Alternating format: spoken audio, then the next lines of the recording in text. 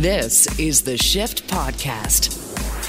Today on the Shift Daily Podcast, Ukrainian policy expert Hanna Shelest shares the ongoing experience from the war inside Ukraine. She's in Odessa and talks about what the Russians are now targeting, if Putin's claims of Nazism in Ukraine have any merit at all, and some evidence that they don't, and the impact of international support on Ukrainians from places like Canada. Megan Fox, Andy Garcia, and Oscar Isaac star in Big Gold Brick. And Big Gold Brick is an amazing show that we featured here on the Shift. It's delightfully weird and worth a look. Director Brian Pestos joins us here on the Shift, and we get into this bizarre world of filmmaking. Sir Christopher Gilbert joins us from Tokyo to give us insight on anti-COVID restriction protests in his homeland of New Zealand. We get into the bizarre chaos of the capital down there and the importance of Italian church bells, of course. This is the Shift Podcast. Part of our tour around the world includes our very good buddy and family member, Chris Gilbert. Let's hit it.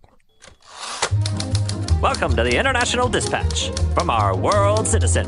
Live from Japan, New Zealand's Chris Gilbert. Hey, there he is, big fella. How you doing, Chris? How's it going? Oh, mate, I am thriving in the moment because I just downed an energy drink, one of those really potent Japanese energy drinks.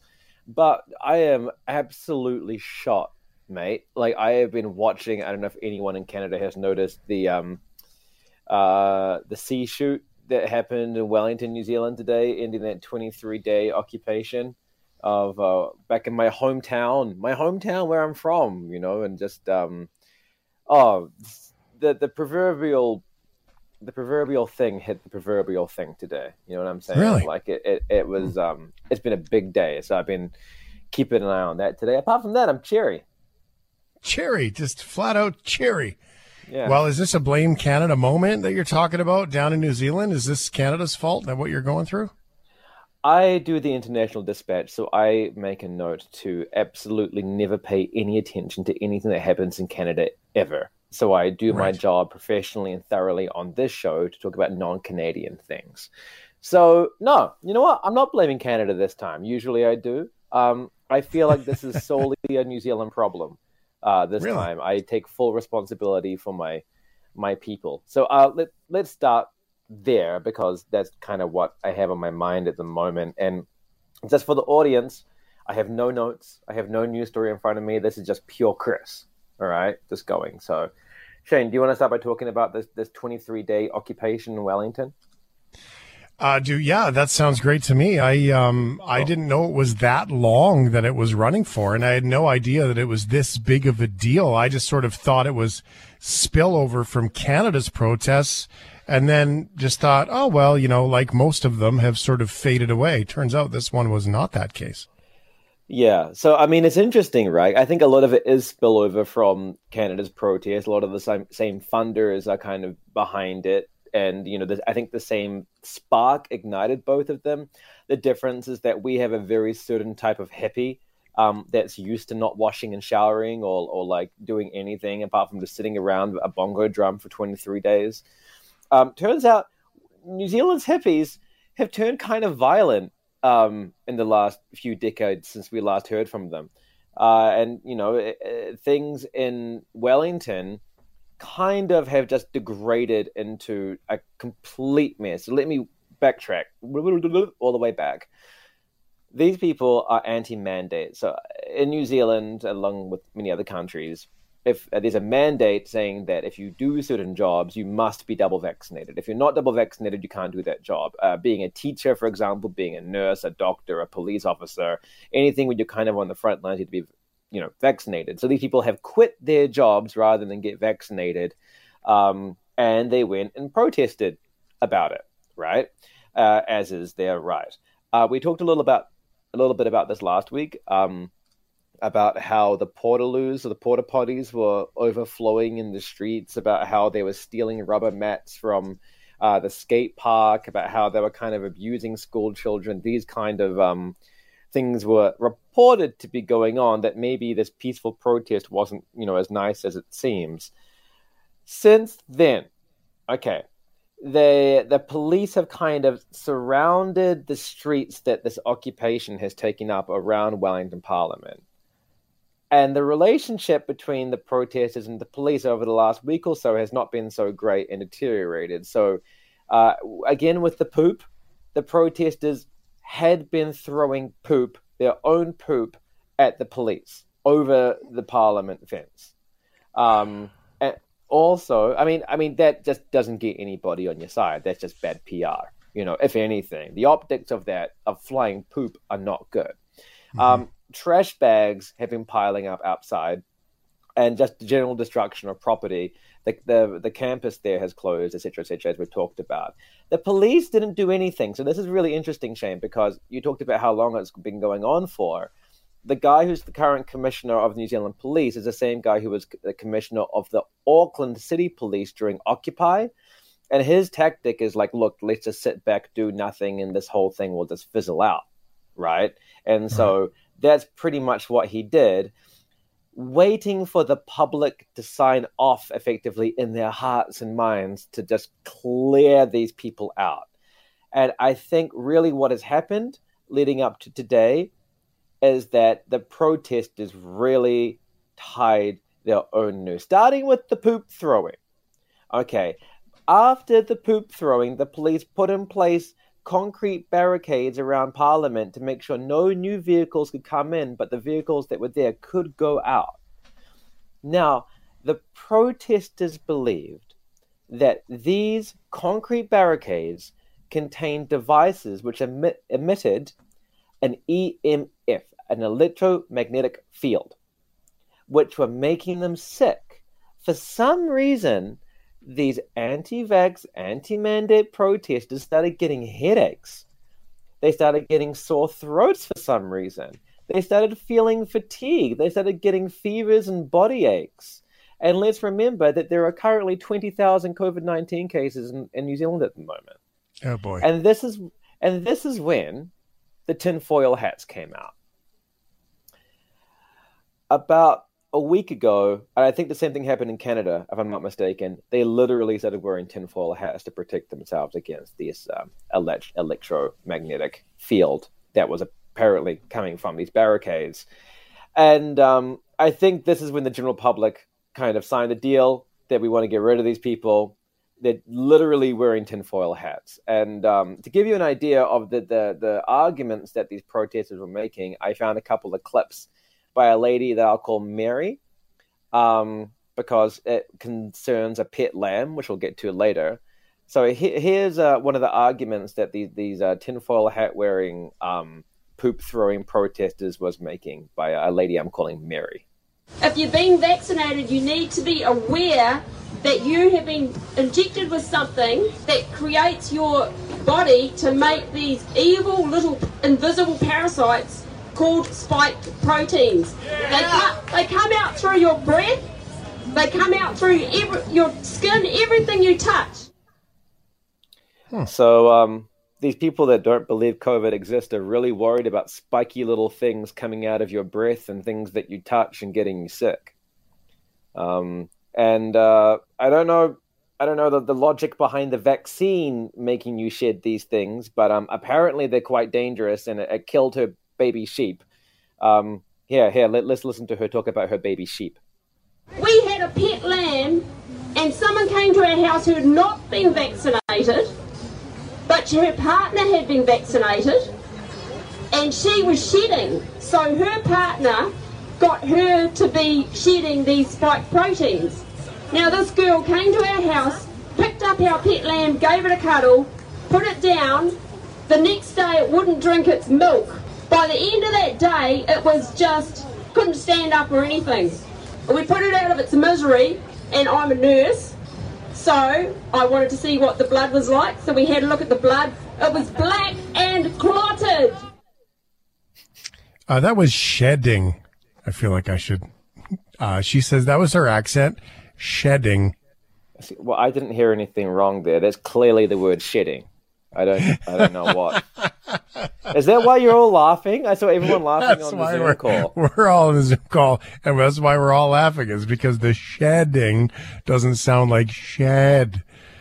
I thought it was because she qualified cutting open her dead lamb to check the blood because she's a nurse. Wow, that's also weird. But, I mean, you did just have a big conversation about flinging poop. If you have poop, fling it now. So, just saying. We didn't want to cross over the two stories. Shedding spike proteins. Anyway, that kind of got the public on side of like, okay, like we're not really behind this anymore. This morning, okay, long story short, the police moved in. And just to sweep these people out of Parliament, sweep them out of the grounds around Parliament, what ensued was these protesters lit the trees in Parliament on fire. They lit their tents on fire. They lit other people's tents on fire with some people in them. They lit the Parliament playground on fire. What? They dug up bricks out of the pavement to throw at the police. Anything that they had in the occupation site, tables, chairs, bricks from the pavement, they threw at the police. Not to mention, they all have COVID, which is the most dangerous weapon these people probably have. And I'm sorry, like, I am a man of the people. I am not. I think maybe on the show before, Shane, you and I have come against each other a little bit because I'm quite usually not on the police's side on most things. And I am firmly behind the police if they come up against anybody who lights a tree on fire. Like, that's a tree. They did nothing to anybody. And a child's playground. So I've had it with these people. You don't get to burn trees. You don't get to burn playgrounds. And I've never said this about anybody before, but I genuinely think these are terrible people. They tried to... The law school across the road from Parliament is the largest wooden building in the Southern Hemisphere, and there's been a new report of like an arson attempt on that. Ugh, just clear them out. Get them out of the city. They've been using rubber bullets, they've been using like tear gas, and they've been using fire hoses, the powerful water guns that come out of the long tube. A hose. They've been using those. That's pretty good. And usually I'm the one being like, oh, those policemen, they're so dastardly. And today I'm like, nah. But tomorrow I'm back to all cops are bastards. Today I'm like, nah, sweep them out. And I can't express myself very well because I'm so frustrated. But there is a lady called Karen who lives in the suburb called Stokes Valley, north of Wellington. I found this little gem from her on Twitter today, and it very much summarizes my feelings. What's wrong with the mandate? She's only trying to save lives. Don't you care about people's lives? Have none of yous got a job? Pack up and off, because nobody wants you there. You all deserve 20 whacks. There you go. 20 whacks. Yeah, 20-something whacks. I'm not sure what she said, but 20-something whacks. By the way, guys, listening at home, there's a lot more where that came from. If you find that little gem on Twitter, there's 2 minutes of that. She really ramps it up. So, and there's also no bleeping in the original. Be cautioned. Yeah, well, we're all adults here, We're not broadcasting in the safety of our own truck cabins. Well, what do you call the bit where you drive the truck? Is it the cabin? Cab. The cockpit? The cab, yeah. We're not broadcasting from there, so, feel free to listen to whatever you like in the privacy of your own cab. But, yep, Wellington protest, over. I'm done with it. All right. Poor little lamb, though. Can we just say what it is? Yeah. We're going around the world here with Sir Christopher Gilbert. We got a couple of different spots to go to. Where would you like to go? Let's go to Italy. Why don't we do that? Okay, yeah, let's go to Italy. We'll do this one quickly because I really want to get to the New York story. But maybe this one's a little bit more savory. Turmoil in a small Italian town after a judge silences church bells. We have an Italian operatic fiasco going on here. I thought this might be related to a story I found a couple of weeks ago where there was a priest in a small Italian town who was chastised by the locals for ringing his bells too much. He's always ringing those darn bells. And I've never been to Italy, but I assume that there are a lot of bells. There is a minority Slovenian community in this town in northern Italy, and they're now calling on the European Commission to act to protect their town bells after an Italian judge silenced them. It's a town called Dolina.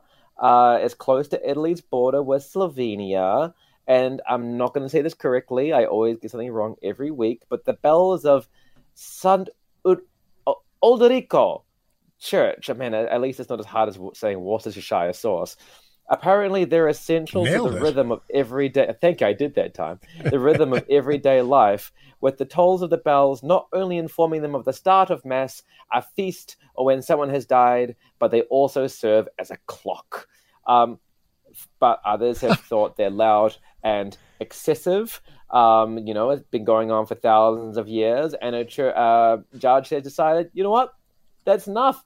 No more bells. And the row has embittered a population of 4,800 people, drawing accusations of a personal vendetta and, may I say, a blood feud between people in the town. I made that last part up, but I like to imagine it. In fact, when I was reading this story, I got that scene in my head. I don't know how familiar everybody is with Don Giovanni by Mozart. Do you guys know Don Giovanni, the opera by Mozart? There's a scene where the commendatore, kind of the statue, starts talking to Don Giovanni, and Don Giovanni is terrified at the voice of this dead commendatore. Can we hear that? Do you have that bit there, Brendan? Yeah, this is how I feel about it. It's like an Italian. What word am I looking for here? It's like an Italian something.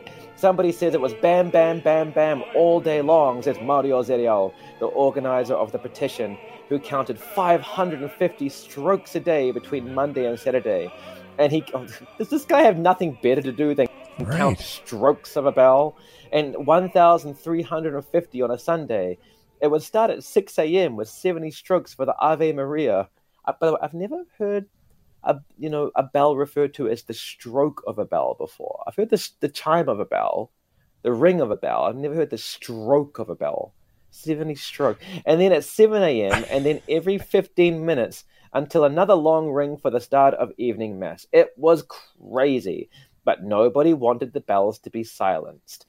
And in no way is this an attack against Slovenian traditions. So there's a bell problem. I don't know what to tell you. I don't know. I kind of like that. Maybe not every 15 minutes, but I kind of like, the big old church bells. I mean, and how about that notion that it works as a clock? I think that's kind of the point, isn't it?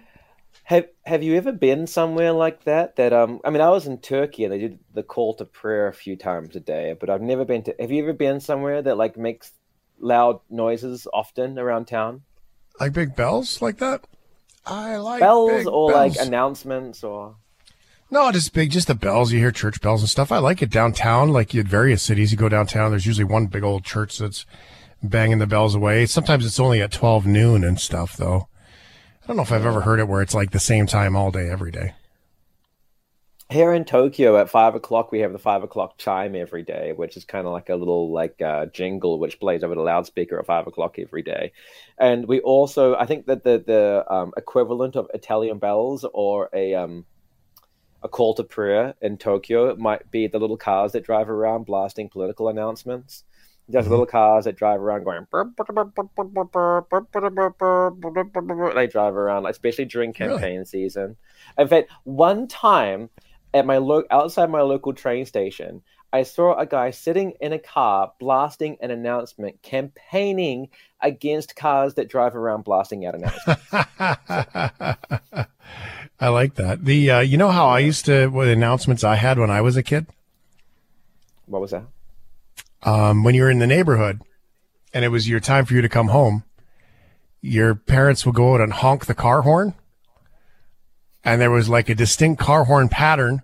So you all had to know the sound of your horn and then the pattern that your dad would use to honk the horn. And so when you heard the I gotta go. That's Patrick's dad. Yeah. Yeah. Hey, Steve, gotta go, man. That's your dad. Oh, Steve, that's your dad honking. I know you honk anywhere, dude. Yeah. Actually, exactly. I think I know like what the call to prayer or the 5 o'clock chime or the sound of Vancouver is, which is the Bluetooth speaker of a trail runner. I would say that is the native sound of Vancouver, is just people running around blasting music everywhere they go from their bicycles and their Nikes. Yeah. Brendan's with me. Oh, yeah, 100%. There's actually someone on the train who does it really loudly. At the same time, I have to use the train to come to work. It's fun. Like those people who do speakerphone in public. Oh, yeah. Now we're just complaining. Yeah, I know. We're just like four white guys complaining on the radio. Awesome. Let's keep it going. This is so good. I love it.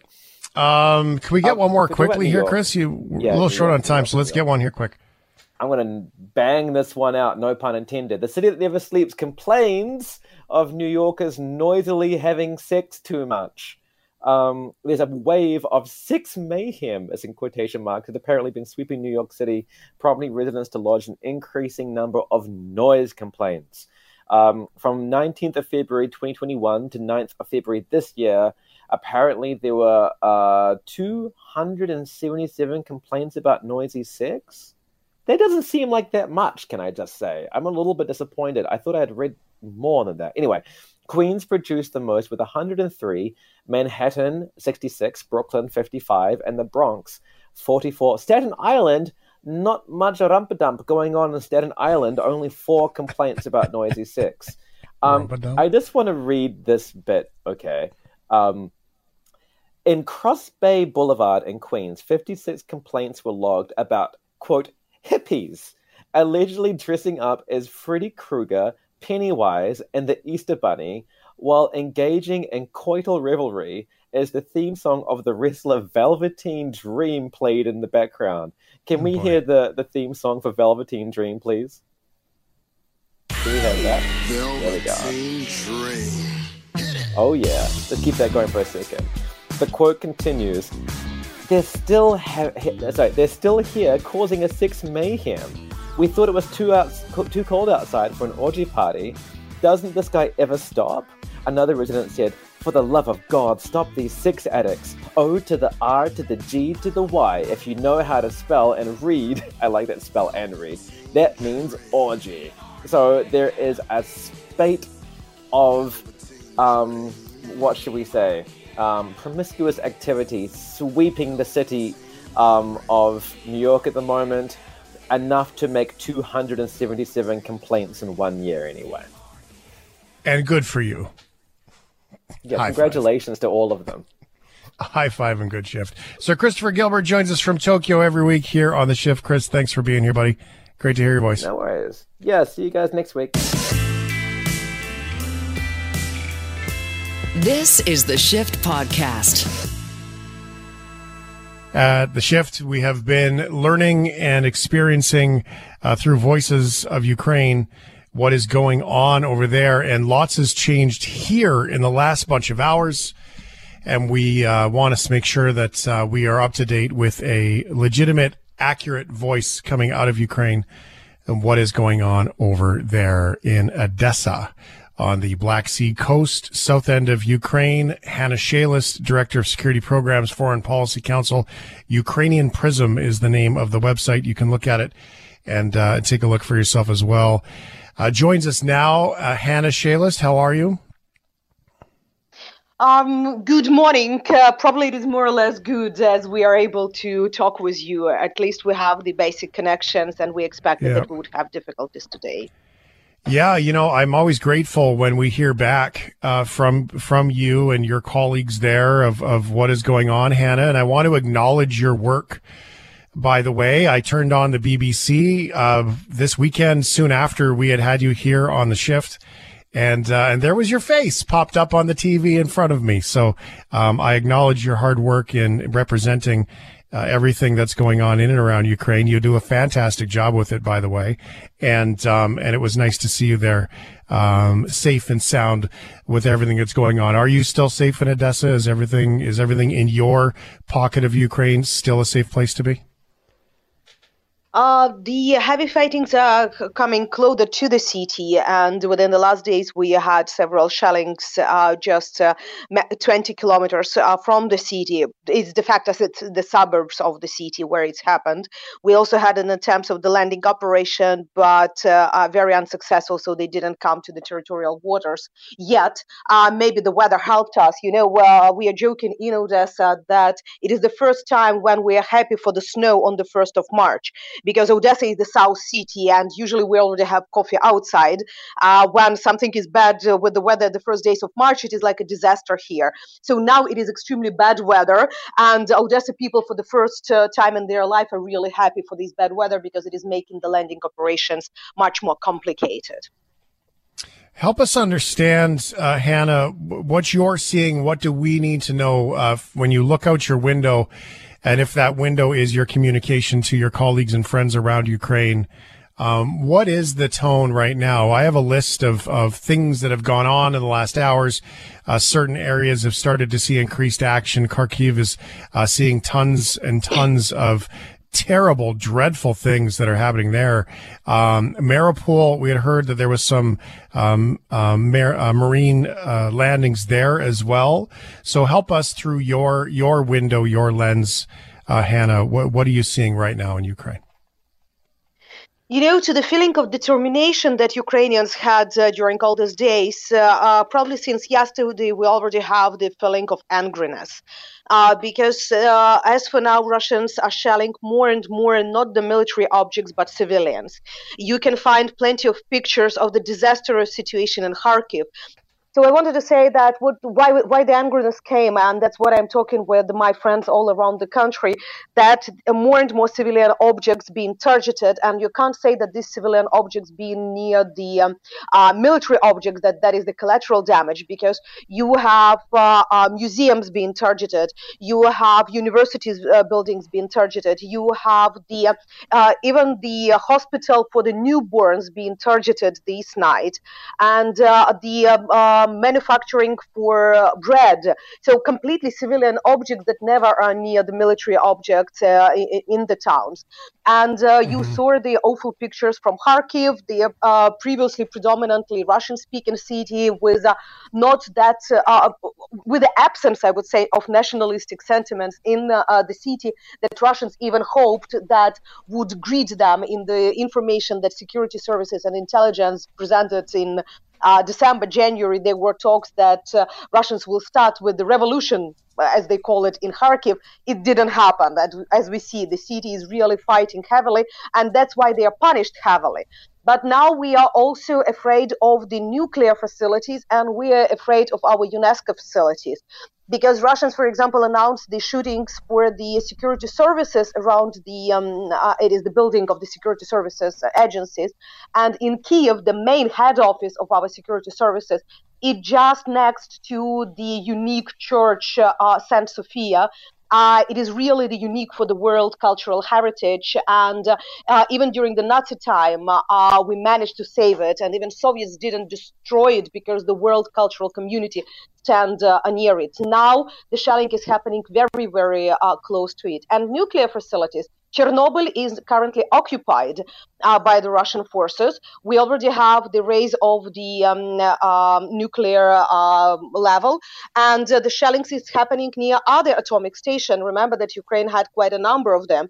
Mykolaiv is under the fire now, and the atomic station is nearby. So that's make the actions of the Russian Federation more and more barbaric.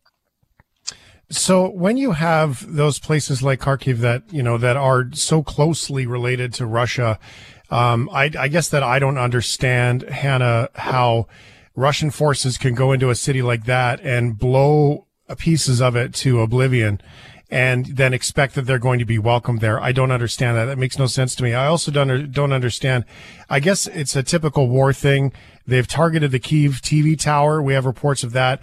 But yet Russia claims that, has said again and again and again, sort of these Nazi drug users that are running Ukraine.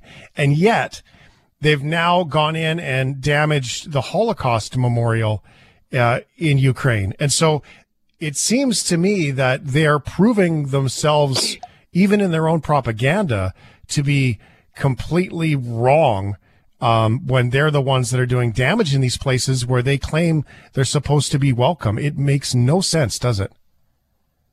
Absolutely, and that's good that you talked about it, because that's what Ukrainians tried to speak for the last 8 years.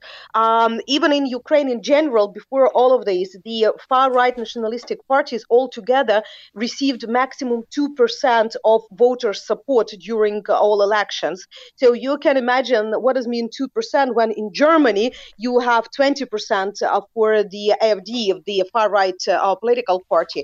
And we can speak about other parties in France or different European democratic countries. So that was a very suitable Russian propaganda narrative. And the reason is that the sentiments about the Second World War are very strong, first of all, at the post-Soviet space, as extremely strong in Russia, and quite as strong within the different European countries. So when you play with this image of Nazi, that's something that all people still remember, the horrible times.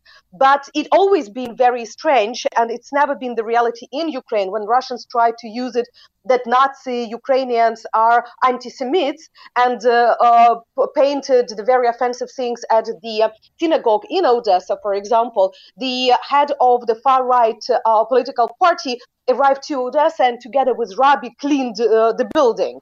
So just to demonstrate that it have nothing against and has nothing with the Nazi. And as for now as well, you see, it's not only a Holocaust, but think of one option. Our president is Jew. So how to name him as a Nazi, that's just a nonsense. But unfortunately, this narrative is so strong among the Russians because it's been put in their propaganda for such a long time that I don't know how many years we would need to clean it up from their heads. We see now all the statements in Russian social networks that they are liberating Ukraine from Nazi. We see it in the leaflets of the military that are coming and captured at the territory of Ukraine. So the call from their officers, like why they're in Ukraine, it is literally said that they are liberating us from Nazi. It's well, you know what, your president's sense of humor from his old career is not lost. When he was invited to Minsk for the peace talks, and he said no thank you, and he suggested Israel. I think his sense of humor does not get lost in this too, because if he's a Nazi, why would he want to go to Israel for peace talks? And what a leader that is. What do you see from the president, and what do Ukrainians see from President Zelensky as he continues to stay the course on what his stand has been all along, which is not leaving Kyiv? You know, that is interesting. That sense of humor is not only for the president, it is for the nation. And it's so difficult to explain to many international journalists why we are joking to some of their questions. They said, like, you have a tragedy. I said, yes, but while we are joking, it means we're still alive and that we can have our sound mind. And that is like the life instinct, probably. So many jokes are now at the big boards around the country because people are taking off the street signs because Russians cannot understand where to go. They are lost in our roads. So, but putting very, very funny phrases against them. And that is definite reaction, like a protection. With the president, he really demonstrated his courage. And we are honest that we were not expecting such a behavior from our president, honestly. Because of his past, because of his, he never had a military experience or something like this. That courage that he is showing now, that's what even his opponents are strongly supporting. And now you can see even from the ex-president, who was his most severe opponent, who is saying, as for now, he is my president. I will get my political quarrels with him later. That's unbelievable. And it's so amazing. Can I ask a question about those road signs? What we're seeing get posted out here is that some of the road signs have been doctored, telling Russians to, with profanity and bad language, of course, to go home. I'm saying that kindly without the swear words. Is that legitimate that you're seeing that some of those road signs have been changed into telling the Russians to go home and to confuse them like that? Yes, originally that sign appeared for our State Road Administration Facebook page, but then they made it available, and I already have these signs around my town. So they are real, and people Wow. are printing them. Not only that blue one that you saw with the direction go to Russia. But many others repeating our officers from Zminy Island phrase and many others. So these street signs are already real. So Canada continues to add more measures, Hanna Shelest. They say that there's more coming. There is more help coming from Canada. President Biden down in the United States, I don't know why it took so long. They finally blocked Russian airplanes from their airspace. They say there's more helping. There's been some promises about, the sort of you've seen nothing yet. How does that land with Ukrainians? Is it obviously not fast enough? Not enough? Is the perception of Ukrainians that the world is doing enough for Ukraine right now, or does it need more? That's never possible to say what does mean enough, because the world is definitely doing a lot, and many countries that we've never expected are doing a lot, and not only countries and their governments, but people. To show you one small example, Japan, which is so far from Ukraine, and usually try to take neutral position because they have their own problems with the Russian Federation. But just for 3 days, when our embassy opened a special humanitarian account for the humanitarian aid, their people donated $17 million in 3 days for humanitarian aid. That's definitely demonstrating how the world is trying to support as much as they can. However, there are certain things that Ukraine need and that probably we are still lacking. Ukraine is insisting on the no-fly zone. We know how difficult that is. We know that many NATO countries are afraid because of that may mean to join the war, as they explain it. But at the same time, you need to think how many nuclear objects we have at the territory of Ukraine. So at least the no-fly zone near them, that's something that would really help not only for Ukraine, but many of those people who are against it should remember what does it mean Chernobyl. And unfortunately, it's not to make somebody to be afraid, but each of these plants are equally dangerous. And considering how unprecisely Russians are shelling now, this risk is really high. That's why these specific things is what Ukraine need and what is sometimes quite difficult to international community to implement. One other story, because your stand with, Director of Security Programs, Ukrainian Prism, is accuracy and clarity in reporting. I mean, that's a big stand that you guys take. Mikhailo Zernikov, we had on a few times here on the shift as well. And he had said, I said to him, about supply lines and not enough fuel to get to Kyiv. And he said to me on the radio, he said Russian soldiers are idling their vehicles long enough that they're running out of gas on purpose so they don't get there. Now we've actually started to hear some international reporting of sabotage on Russian soldier vehicles. So their fuel tanks leak, so they can't make it to where they're supposed to go. In the spirit of clarity, do you have any reporting that you've heard directly out of Ukraine around this sort of self-sabotage notion that some soldiers are doing everything they can to slow those convoys and columns down? Yes, we already heard the reports. Some of them confirmed, some in the social networks. So here it depends how much you respect what is published there, but we definitely had examples of quite a number of equipment being left, like tanks or machines, when you see the tank with the full fuel, but at the same time nobody around. That's a clear demonstration that it's been just left over there. We also started to see the attempts to sabotage at the Belarus territory, and that's important to emphasize because Belarus became a party to the conflict. Their unofficial, or let's say illegitimate leader, Mr. Lukashenko, allowed to use its territory for the tanks and missiles and for the Russian forces attack. And yesterday he even said that the Belarusians will go. And we know how strong is opposition against him in the country. The Belarusians don't want to fight. And we already have reports from their media that they are doing sabotage for all this supply that is going by the railway from Belarus to Ukraine. And that's important because we need their population to understand as well how dangerous that is. But in terms of Russian military, except of left equipment, ammunition, or the problem with the fuel, we also have more and more cases of Russian soldiers who are just give up. Especially when you speak not about professional military, but a lot of conscripts being sent, and these guys were not ready to fight. So they decided that to surrender is better, that at least can save their life and their conscience, rather than to fight without proper logistics and proper supply from the Russian Federation.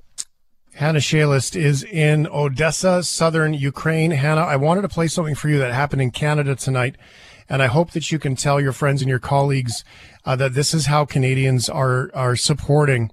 So hockey is obviously big here, and even the Russian teams are starting to get blocked from participating in international competition, including here in Canada coming up later this year.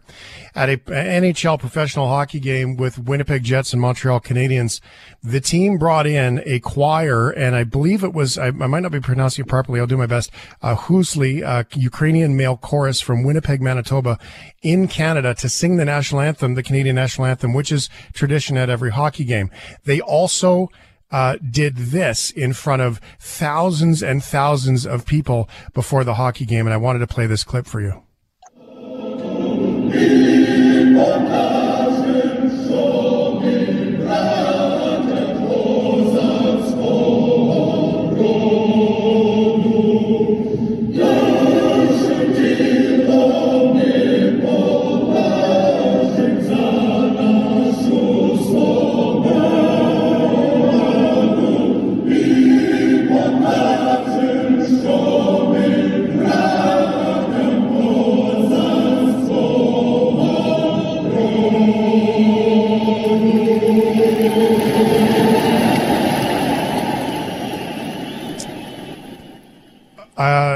Hanna Shelest in Odessa.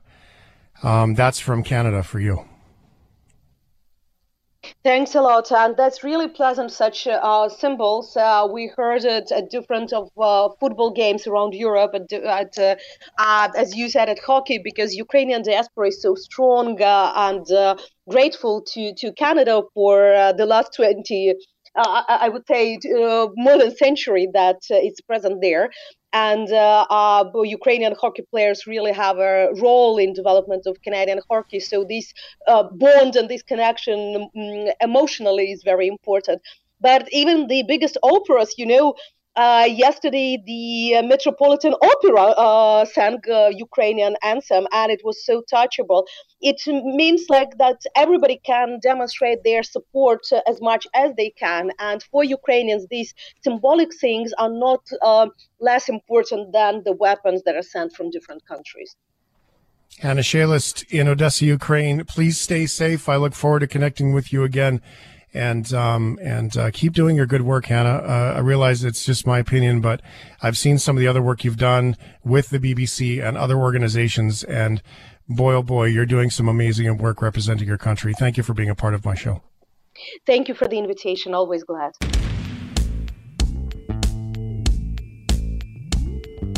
This is the Shift Podcast. Big Gold Brick is a new show that's out, and the director of that show is Brian Pestos.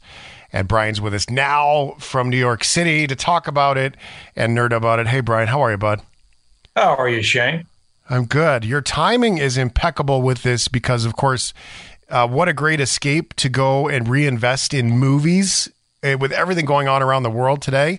I find that really appealing, and I think that the audience really does too. It's a really great time for people to, maybe just go spend a little time with your creative heart and watch a good show.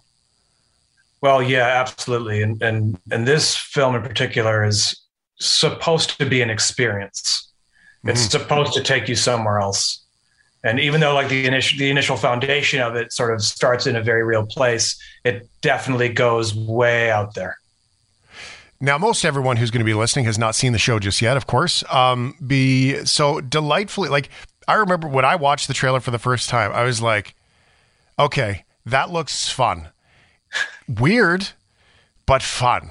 Am I feeling your intention right with the movie? You are. I mean, it's funny. It took a long time in my life for me to take the word weird and not see it as a negative, and to see it as yeah. And I think definitively it's not a negative word. To me, it's a very intriguing word. Mm-hmm. And so I really appreciate you picking that up. At the foundation of the film is someone who has experienced a serious head injury, which was actually inspired by something in my real life. Someone very close to me suffered a pretty serious head injury. And so for me, that allows me to play with the rule system a bit in the film. And so when you say the trailer is crazy and the movie's crazy, yeah, for sure. Mm-hmm. I definitely didn't want to hold back. And so it definitely gets out there. Peak absurdity is achieved, I would say. Yeah. Yeah. And you talk about weird. There was a time where someone had said to me about my phrase wasn't weird. It was freak flag. Someone said to me about freak flag, and I was offended by that. And then I was sitting down with a friend probably about a year and a half later. Like, I was mad when someone said, "What are you talking about? I have a freak flag." And then about a year later, I was sitting down for a beer with a friend, and she said to me, she talked about her freak flag. She says, "Oh yeah, man, I got to set that freak flag free." And I was like, wait a second. So this is normal? Like, for me, it had never occurred before. And then I embraced it. I was like, what if everybody just has a freak flag? And what if everybody could be weird and let it fly? And how cool would that be in life, right? The world would be, I can assure you, a much better place. Yeah. Yeah. Right. Very cool. Yes. I like that you've taken that and you've turned it into something. Personal question about the head injury thing. Somebody that is in your life every day that you've had to live with, because brain injury for me has been something that I've inside my family. My partner, Melanie, her family, there is brain injury as well. I think there's an awful lot of people that can relate to some of the seemingly psychedelic moments that come being around somebody. I don't mean to sound cold and callous when I say this. I mean it to be quite loving, actually. The adventure of the psychedelic things that come from head injury and brain injury, it can be a wild ride. Absolutely. And I really tried to dance the perspective shift throughout the film between Emery Cohen's character named Samuel is the one, he's been struck by a car driven by Andy's character. Andy's character is named Floyd. And so Floyd, played by Andy Garcia, is constantly, tiptoeing around the awkwardness, the uncomfortableness of the moment. Whereas Samuel's character is fully experiencing all these things. And although the movie kind of extrapolates it outward, from personal experience, this person who's quite close to me, I'll never forget, he called me and said he's bawling, crying. It was a Tuesday afternoon, sunny out, and said, I was just standing in front of a storefront and I was an ape.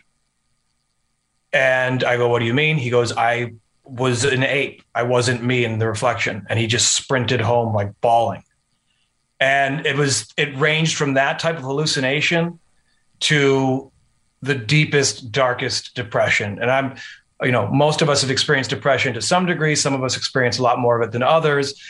He's someone who has probably experienced it before, as am I. But this, he told me, was like a 90, whereas the former normal depression would be a 10. Wow. And just the brain putting itself back together, trying to just the whole series, the litany of different things. So I of course, the movie does function as a comedy on some level, and that's just kind of the only way I know how. But it's serious stuff underneath the surface there.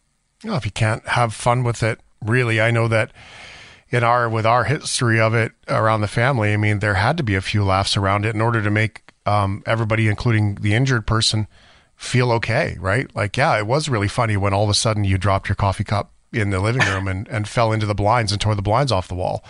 Inconvenient, sure, but I mean, that was kind of funny.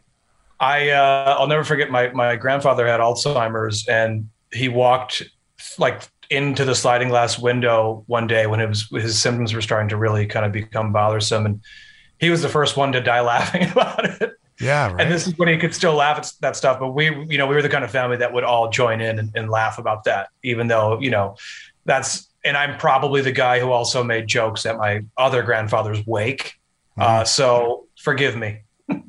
Yeah, well, and I had my ex-father-in-law, before he passed away, he was a brain injury guy too.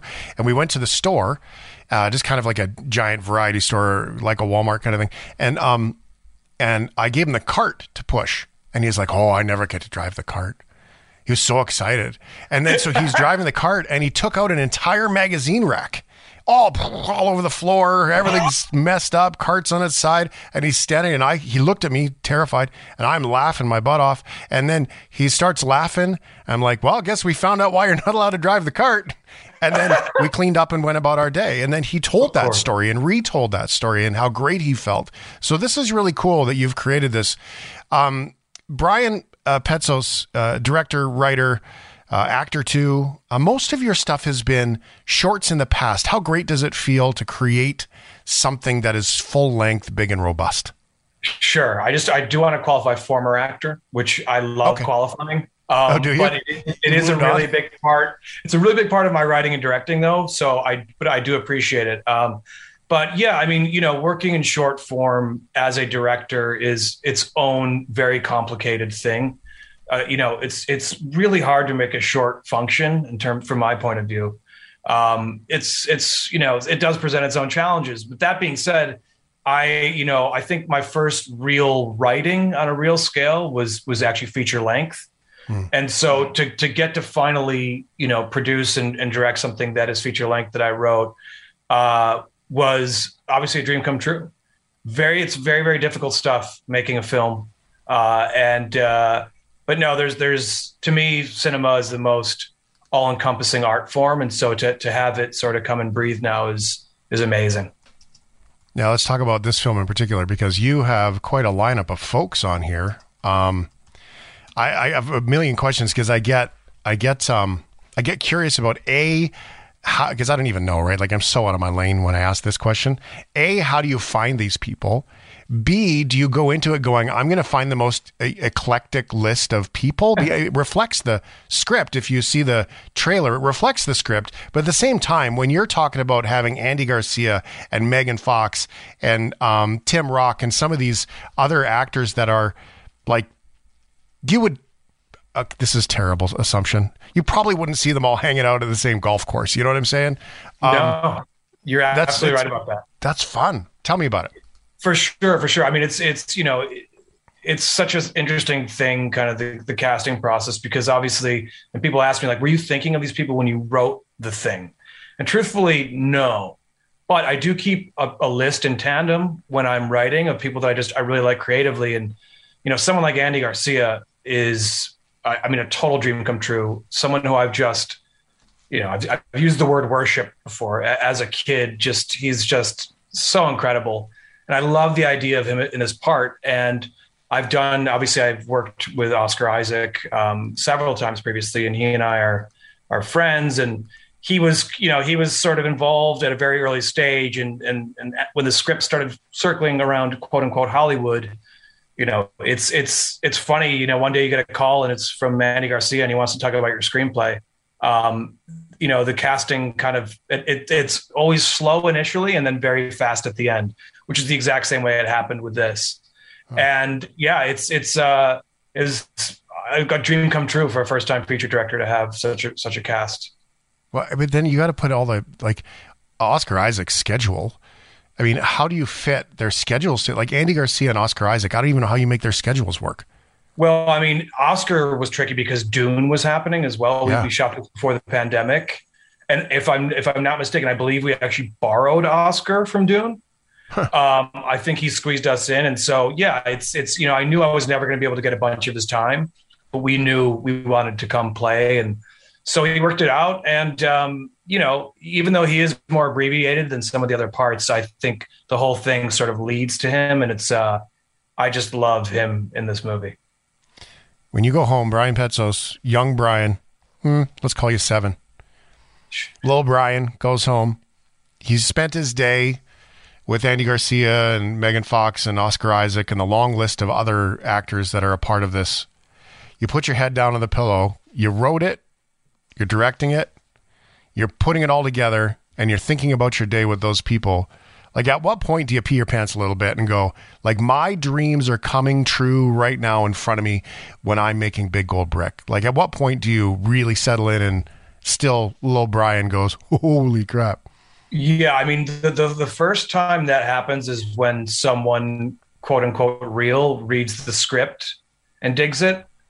And then it only increases to the point where you're actually physically shooting and you're literally physically directing Andy Garcia, and it's like it is a pinch myself moment. Absolutely.